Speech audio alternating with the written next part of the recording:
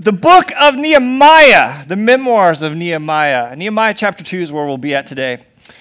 Nehemiah has a huge backstory. There's a lot happening.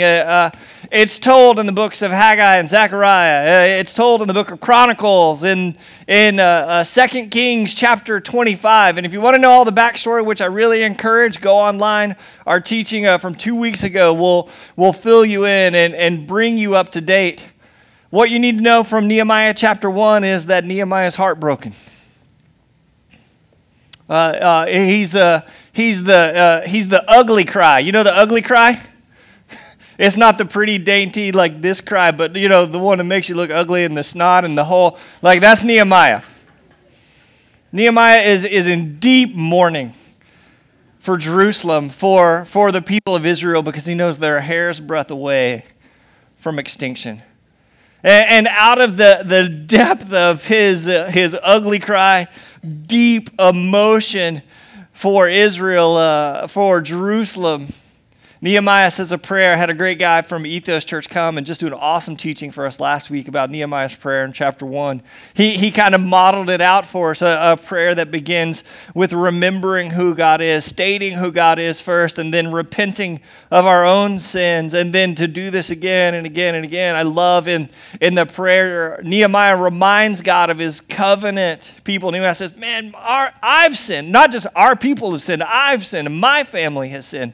But we have a covenant with you, a long-lasting covenant. And when we return, you said you will bring us back.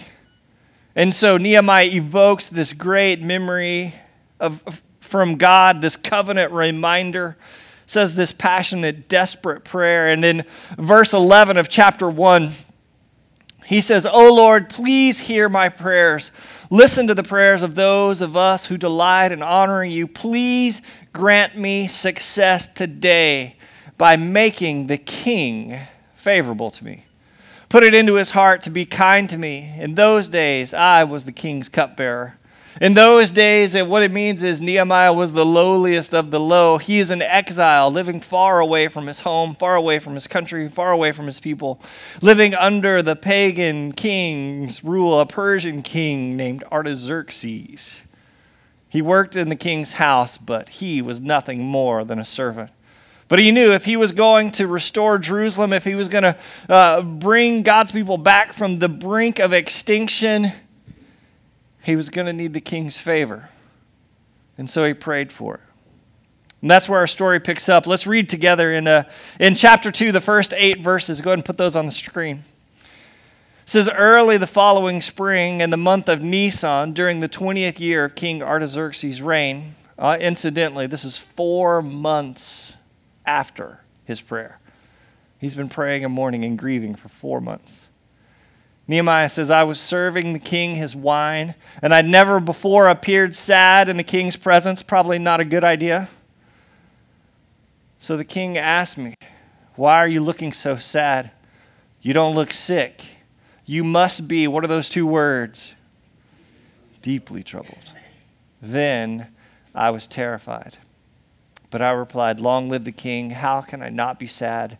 For the city where my ancestors are buried is in ruins, and the gates have been destroyed by fire." The king asked, and this is so important. What's the king say? Well, how can I help? What was Nehemiah's prayer? That the king would be favorable. And with a quick prayer to God, I love this scene in Nehemiah. It's almost like an athlete taking the field. You know, that one last look. Okay, God, just a reminder. With a prayer to God of heaven, I replied, "If it please the king, and if you are pleased with me, your servant, send me to Judah to rebuild the city where my ancestors are buried. Don't send somebody else, send me." And the king, with the queen sitting beside him, asked, "Well, how long will you be gone? When will you return?" And after I told him how long I would be gone, the king agreed to my request. You should highlight that part in your Bible. The king agreed to my request. The cupbearer, the cupbearer, he's the royal dog walker, all right? And yet the king agrees to his request. And I also said to the king, if it pleased the king, now he's going to get really bold. Just a couple of extra things. Let me have a letter addressed to the governors of the province west of the Euphrates River, instructing them to let me travel safely through their territories on my way to Judah. And please give me a letter. Also, give me a letter addressed to Asaph, the manager of the king's forest. Because if I'm going to build this walls in the city, I'm going to need stuff. So instruct him to give me timber. I will need it to make beams for the gates of the temple fortress, for the city walls, and for a house for myself. And the king granted these requests because the gracious hand of God was on me. Now that's just a few 8 verses, but man, there's a powerful story that happens there. I want to begin with the king recognizes when he sees Nehemiah.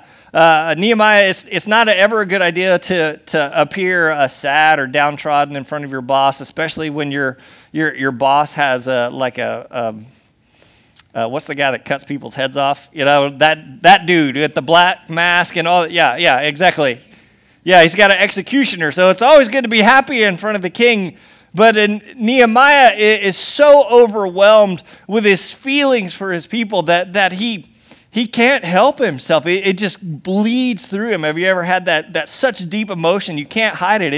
You just wear it on your face, and just, as good as you try to cover it up, people can recognize, hey, what's wrong? And the king sees Nehemiah and says, this guy must be deeply troubled. I hear that sentiment in our country a lot, in our nation a lot. This deeply troubled depression that kind of hangs like a cloud on our country, on our nation sometimes. Did you guys know that the United States of America is the largest user of antidepressants in the world? Based on population, same population, we are the number 1 user. In fact, the estimates are 1 in 10 people are actively using antidepressants. That includes teenagers, by the way. And if you're a woman over the age of 40, that number drops to 1 in 4. We are a deeply troubled nation. I wanted to find out who else was on this list. You know who number 2 is for the most users of antidepressants by percentage rate of population? You know who number 2 is? Can you guess? Anyone want to guess? Not Great Britain. You're never going to guess. No, not Australia. It's Iceland. And I thought about this. This actually makes a lot of sense. I looked it up. The highest temperature ever recorded in Iceland, ever in the history of recorded temperature, is 86. It is a land of cold and ice and darkness. That we need to be sending them all the antidepressants we can. I mean, it makes perfect sense to me that they're depressed. But why are Americans, why are we deeply troubled? And I know you could probably give a lot of answers of, well, immigration, economy, 401k, Social Security, welfare, violence. All the answers are around every water cooler in America. But the big one right now is, and you can tell me, what is it?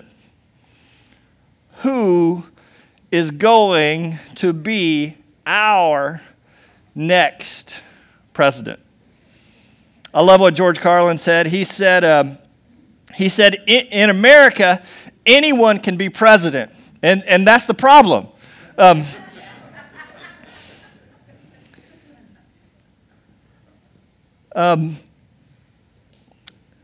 USA, I run into it all the time. It just seems like people are deeply troubled. But I wonder, are we troubled about the right things? During the time of Ezra and Nehemiah, The people of God are in exile. They've been completely uprooted from their homes, from their culture, from their country. They've been shipped off to be slaves in a different kingdom, in a foreign land, under the control of pagan kings who have no loyalty or allegiance to Yahweh, the God of the Old Testament, whatsoever. Yet, do you remember Nehemiah's prayer? His prayer is that the king would be favorable to his request. A request which is basically, hey, we don't want to be your slaves anymore. We'd like to go back and do our own thing and rebuild our own nation. Would you think that'd be okay? This is a big ask. And if you read Ezra, we've got reading guides. We want you to be reading along. There's so much backstory. There's so many other things happening here outside of Nehemiah that contribute to this story. But if you've been reading Ezra, you will see that the king that Nehemiah is serving, the royal dog walker for, right? King Artaxerxes, the king he is serving, the king he is praying for a favorable response from, is the same king who has halted all the work and restoration in Jerusalem. Did you guys pick up on that? Did you see that?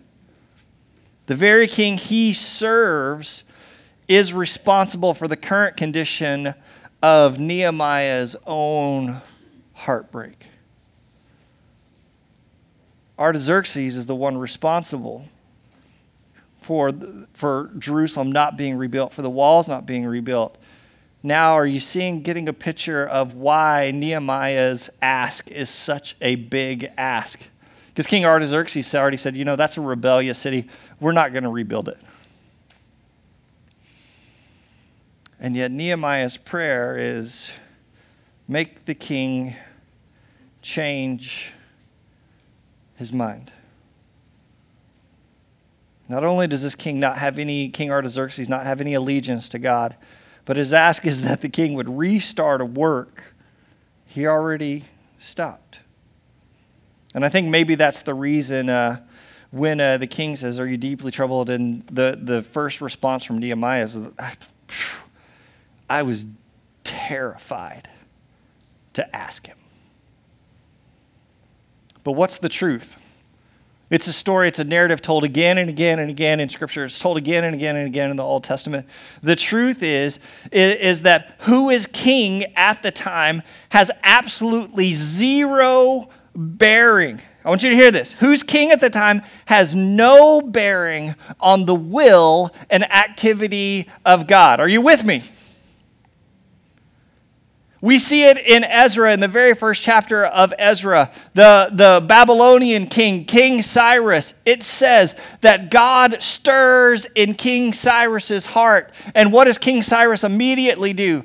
King Cyrus immediately writes a decree that he sends out to his whole kingdom saying, all these Israelite folks, I know they're your slaves and all that kind of stuff. I want you to send them home.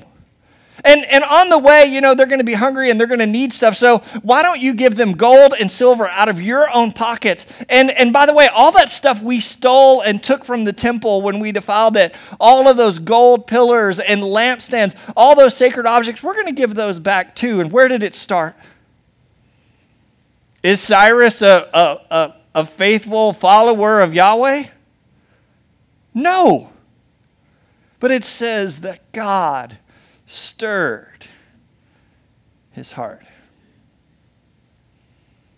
And here again, when Nehemiah asked, the king impossibly replies. Do you get the weight of this?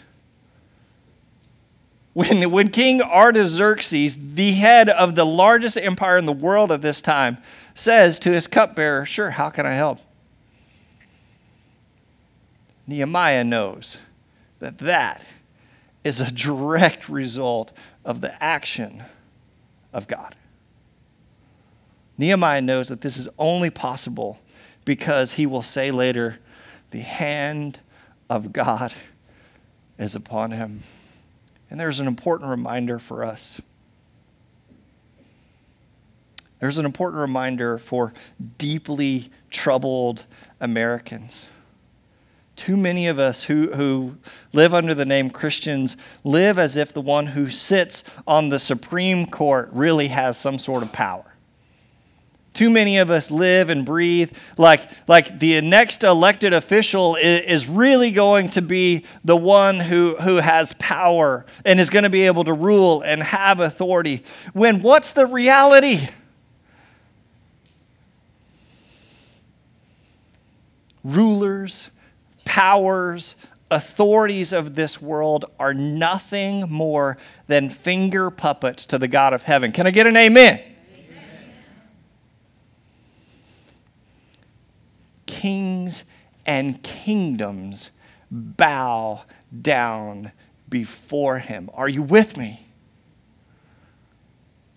I've got this pastor friend. I don't want to give you his name because you might not like what he said, but we were talking about the election and all this kind of stuff going on in our country, and deeply troubled. And he told me, he said, I'm praying for the worst candidate to get elected. Now I'll let you determine who that is. And I said, okay, why would you do something like that? And he said, because the more adverse, the more impossible the conditions, the more significant and impressive the display of God's power will be. God has this way of working that says, you think that's impossible? You think that's opposition? God says, watch this. God is the king of the underdogs and the master of the unexpected. Who does he use to work his divine will in this story? Does he work through the awesome, mighty power of the Persian king, ruler of the largest kingdom in all of the earth? No. He uses Nehemiah, the king's servant. All right, so I've got some important stuff today, and it's going to hit you kind of heavy. But I want to talk to our senior adults especially. So senior adults, wake the one up next to you.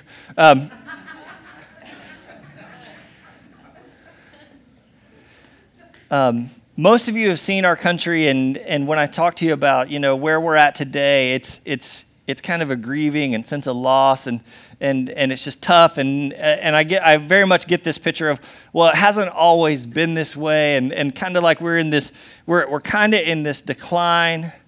But I want to speak to you specifically, senior adults, and what I want to tell you is, don't let your fear remove God from his throne. Don't let your fear remove God from his throne. And I don't mind if you express your concern for our country. I think that's appropriate. But at the same time, let's remind everyone we meet of exactly who God is and our utter faith in him to will and to work. Let go of being deeply troubled. Let go of being depressed. And let's grab onto Jesus Christ again. This past week, I got to be at a conference at Church of the Highlands. Do you guys know Church of the Highlands? Church of the Highlands is a church plant that started in Alabama about 15 years ago. Came from Colorado, wanted to plant a church, really wanted to reach Alabama. And in the last 15 years, that church grew from 0 to more than 40,000. They have more than a dozen campuses spread all over. They're in every prison and jail facility throughout the state of Alabama. They're doing an incredible work. Their pastor is a great guy. He's hilarious. He's way funnier than I am. But his name is Chris Hodge, and he set up this event just to speak with pastors. And one of the things I really love about Church of the Highlands is that it's not all about them. They really get a clear picture. Even though they're a church of 40,000, they could do anything they wanted. They get a clear picture of this kingdom picture. Hey, it's always bigger than us. And so they set up this initiative where their church wants to help 1,000 churches reach 1,000. So all of their resources, everything they offer is available to other churches because they see this greater kingdom picture. Like, isn't that, I think that's pretty cool. That's the first church I've heard of doing something like that. And so I was at this conference, and Chris Hodge, their lead pastor, was there, and there was 3,000 other ministers, pastors from around mostly Alabama, but I had a free ticket to go, and Pastor Chris, he was just talking about their vision and their direction and kind of their purpose as a church, like why do you exist? And he told this story. He came from Colorado, and he told this really interesting story about, believe it or not, Colorado has the largest population of witch covens in the U.S. I don't know why that is. But yeah, witchcraft apparently is this big deal in Colorado, and every year, I don't know a good number, but oftentimes kids will go missing because they're being used in some sort of crazy, weird, pagan, satanic rituals or something like that. And so if you go to Colorado, keep your kids close. And Chris he tells the story of he's in Vail, Colorado with his family. He has 5 kids, but his youngest son is autistic. And when his youngest son was, I don't know, junior high, preteen age, his youngest son doesn't have the ability to speak or really communicate very well. And so the whole family, they're in Vail and they're enjoying their time, and they're kind of going from shop to shop to shop down a row. And they leave out of a Starbucks, and the family goes into the next store. And it doesn't take very long, but they realize that their youngest son, his autistic son, isn't with them. And so, they get nervous and they kind of go back to that last spot. And what they believe ended up happening was that while the family went out and kind of went one direction, their youngest kind of went out and went the other direction. I know parents, you kind of know how this happens, right?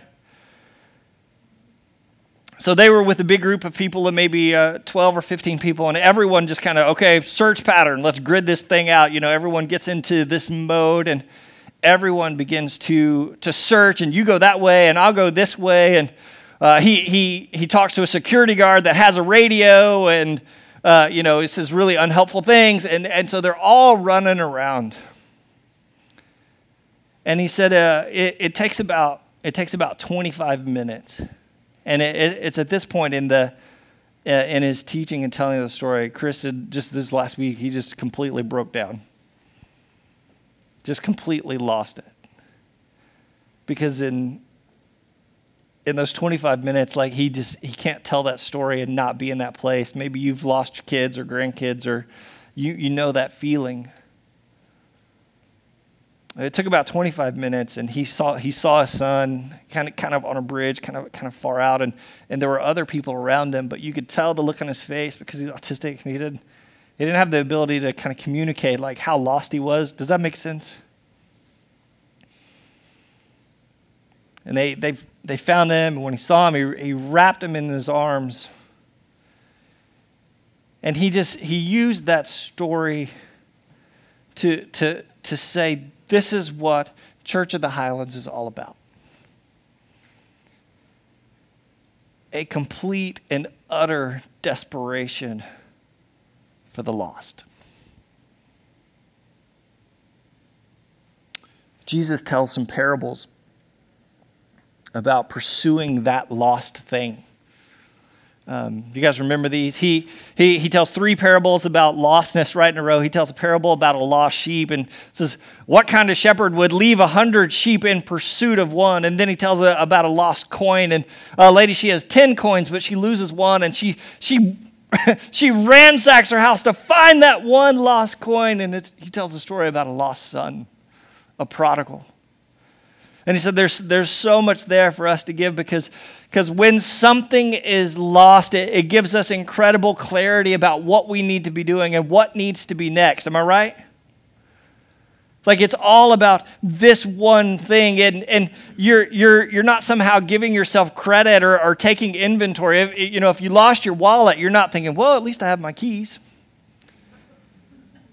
He didn't look at his other 4 children that were found and say, well, at least I got 80% of my kids. That's pretty good.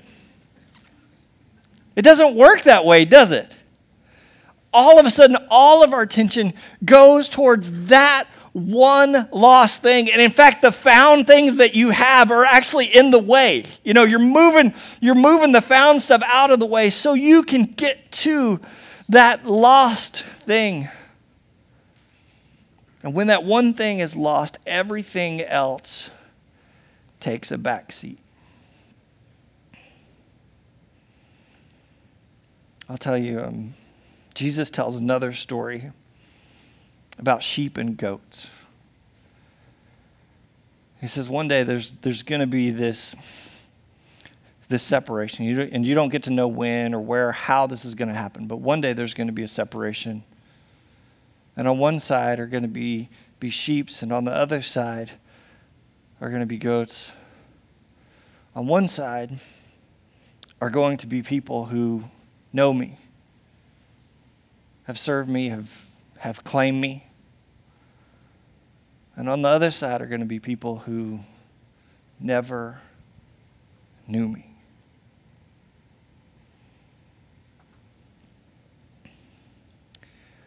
He just said simply, Chris in his teaching, he said, the reason the Church of Highlands exists is because of that moment. Because there is a heaven and there is a hell. And our goal, our purpose for being here as a church is what Jesus was. You remember what Jesus said? I came to seek and to save who? The lost.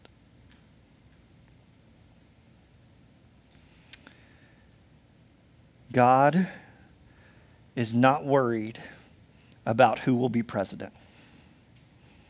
God is worried about the lost. Stop worrying about who will be president and start worrying about your neighbor.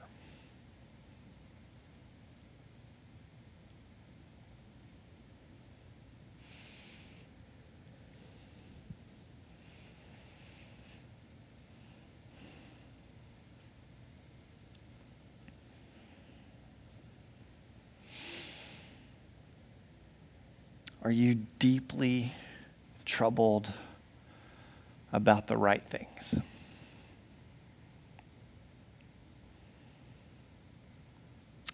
Hypothetically, what if, just hypothetically, what if the person God is desperate for you to share the gospel with is a supporter of a different political party than you? What kind of spiritual doors might you be shutting because of your political comments?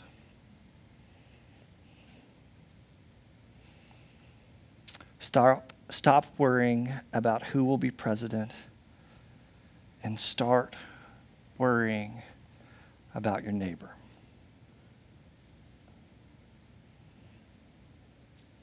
Nehemiah is prayerful. He won't act on his own, but relies on God's hand. He's strategic. He waits for his opportunity with the king. He's incredibly, deeply emotional. His heart is broken over the state of things, the lostness of Jerusalem. He even says, how can I not be sad? And even though he's terrified, it is that hot-blooded, fervent passion and complete dependence upon God that compels him to act. How about you? Do you believe that God still reigns on his throne? That he has not forgotten you? That he hasn't forgotten about us? Do you believe that God's works are masterfully unexpected? Are you prayerfully, patiently waiting for the action of God? Or are you still trying to fix things with a Facebook post? Does your heart beat for the same things God's heart beats? How long has it been since you prayed for your unbelieving friends or coworkers? How long has it been since they occupied the seat next to you? I can imagine how many conversations you've had about the election or a convention. How many conversations have you had about the life-saving gospel of Jesus Christ? If God's hand is upon us, and I think that it is. If God's hand is upon us, it is for this purpose and this purpose alone, to seek and to save the lost. And when we unite with that heart of God, nothing is impossible. In just a minute, I'm going to invite our worship team up. In fact, you guys can go ahead and come on up. While they're coming up, in just a minute, we're going to dismiss you to a time of communion. And man, I've make this one a good one. Pay attention to this space. It's so important. Consider what breaks God's heart, and if those same things aren't somehow just shattering you inside, then we need to talk about some of the barriers, some of the things you're holding on to, maybe some of the lies you're believing. And as you enter in this time of communion, I invite you to enter into the death of Jesus Christ. Man, just go ahead and give yourself up. Those things you've been holding on to, that life you've been holding on to, give it up and enter into not just the death, but the resurrection of Christ. Maybe you've tried politics or wealth accumulation. Maybe you've tried sexual satisfaction, alcohol, or the pursuit of power. But we're here to say that none of these things can satisfy what is missing in your heart. There is only one answer, and that is Jesus Christ. And if you haven't, I invite you this morning to give your life to Him, to repent and be baptized and enter into the good life, the kind of life He promised, the kind of life only He can give. Will you pray with me? Father God, I thank you so much for your word. I thank you for what happens in Nehemiah. Nehemiah's faithfulness is just so amazing. Even though he's terrified, he's not afraid. Even though he's afraid, he still pursues your will. He still courageously pursues the course that you set before him. His heart breaks for the same thing your heart broke for. And so, Father God, help fill us with that same kind of spirit. Father God, it's easy for me, man. I get so distracted. Father, I repent because I just get distracted with so many other things, with pursuit of wealth or all of these other things that the world claims to be important, that the world claims to be life-giving, that the world claims to be the answer. And God, I'm such a sucker for it sometimes. But Father God, help us right now in this place to repent of our own sinfulness, to return to you, to return to your heart. And that means to have a heart for the things that you have a heart for, to have a heart for the lost, for the reality that there are men and women in this world who are dying and they don't know you. And so, Father God, as we enter into this time of communion, I pray a special blanket of kind of conviction on our whole church. If our course has been off, Father God, let this Sunday be a kind of a course correction, not just for me, but for all of us, to consider those that we prayed for yesterday, the backpack giveaway, those in our community that are hurting and lost and broken and afraid. Father God, we have a message of hope and life and grace and forgiveness. Father God, let us share that message, if any. Father God, if we have this ability, if we can have this confidence, it is only because of your Son, Jesus Christ. So, Father God, as we enter into this time of communion, we pour ourselves into Him. We help us to die to ourselves once again so we may live for you, for the things that you love and are passionate about. Father God, we love you. Bless us as we enter into this space, this next phase of our worship, a deep, intimate time with you. We offer you this prayer in your Son, Jesus' name, and everyone together says,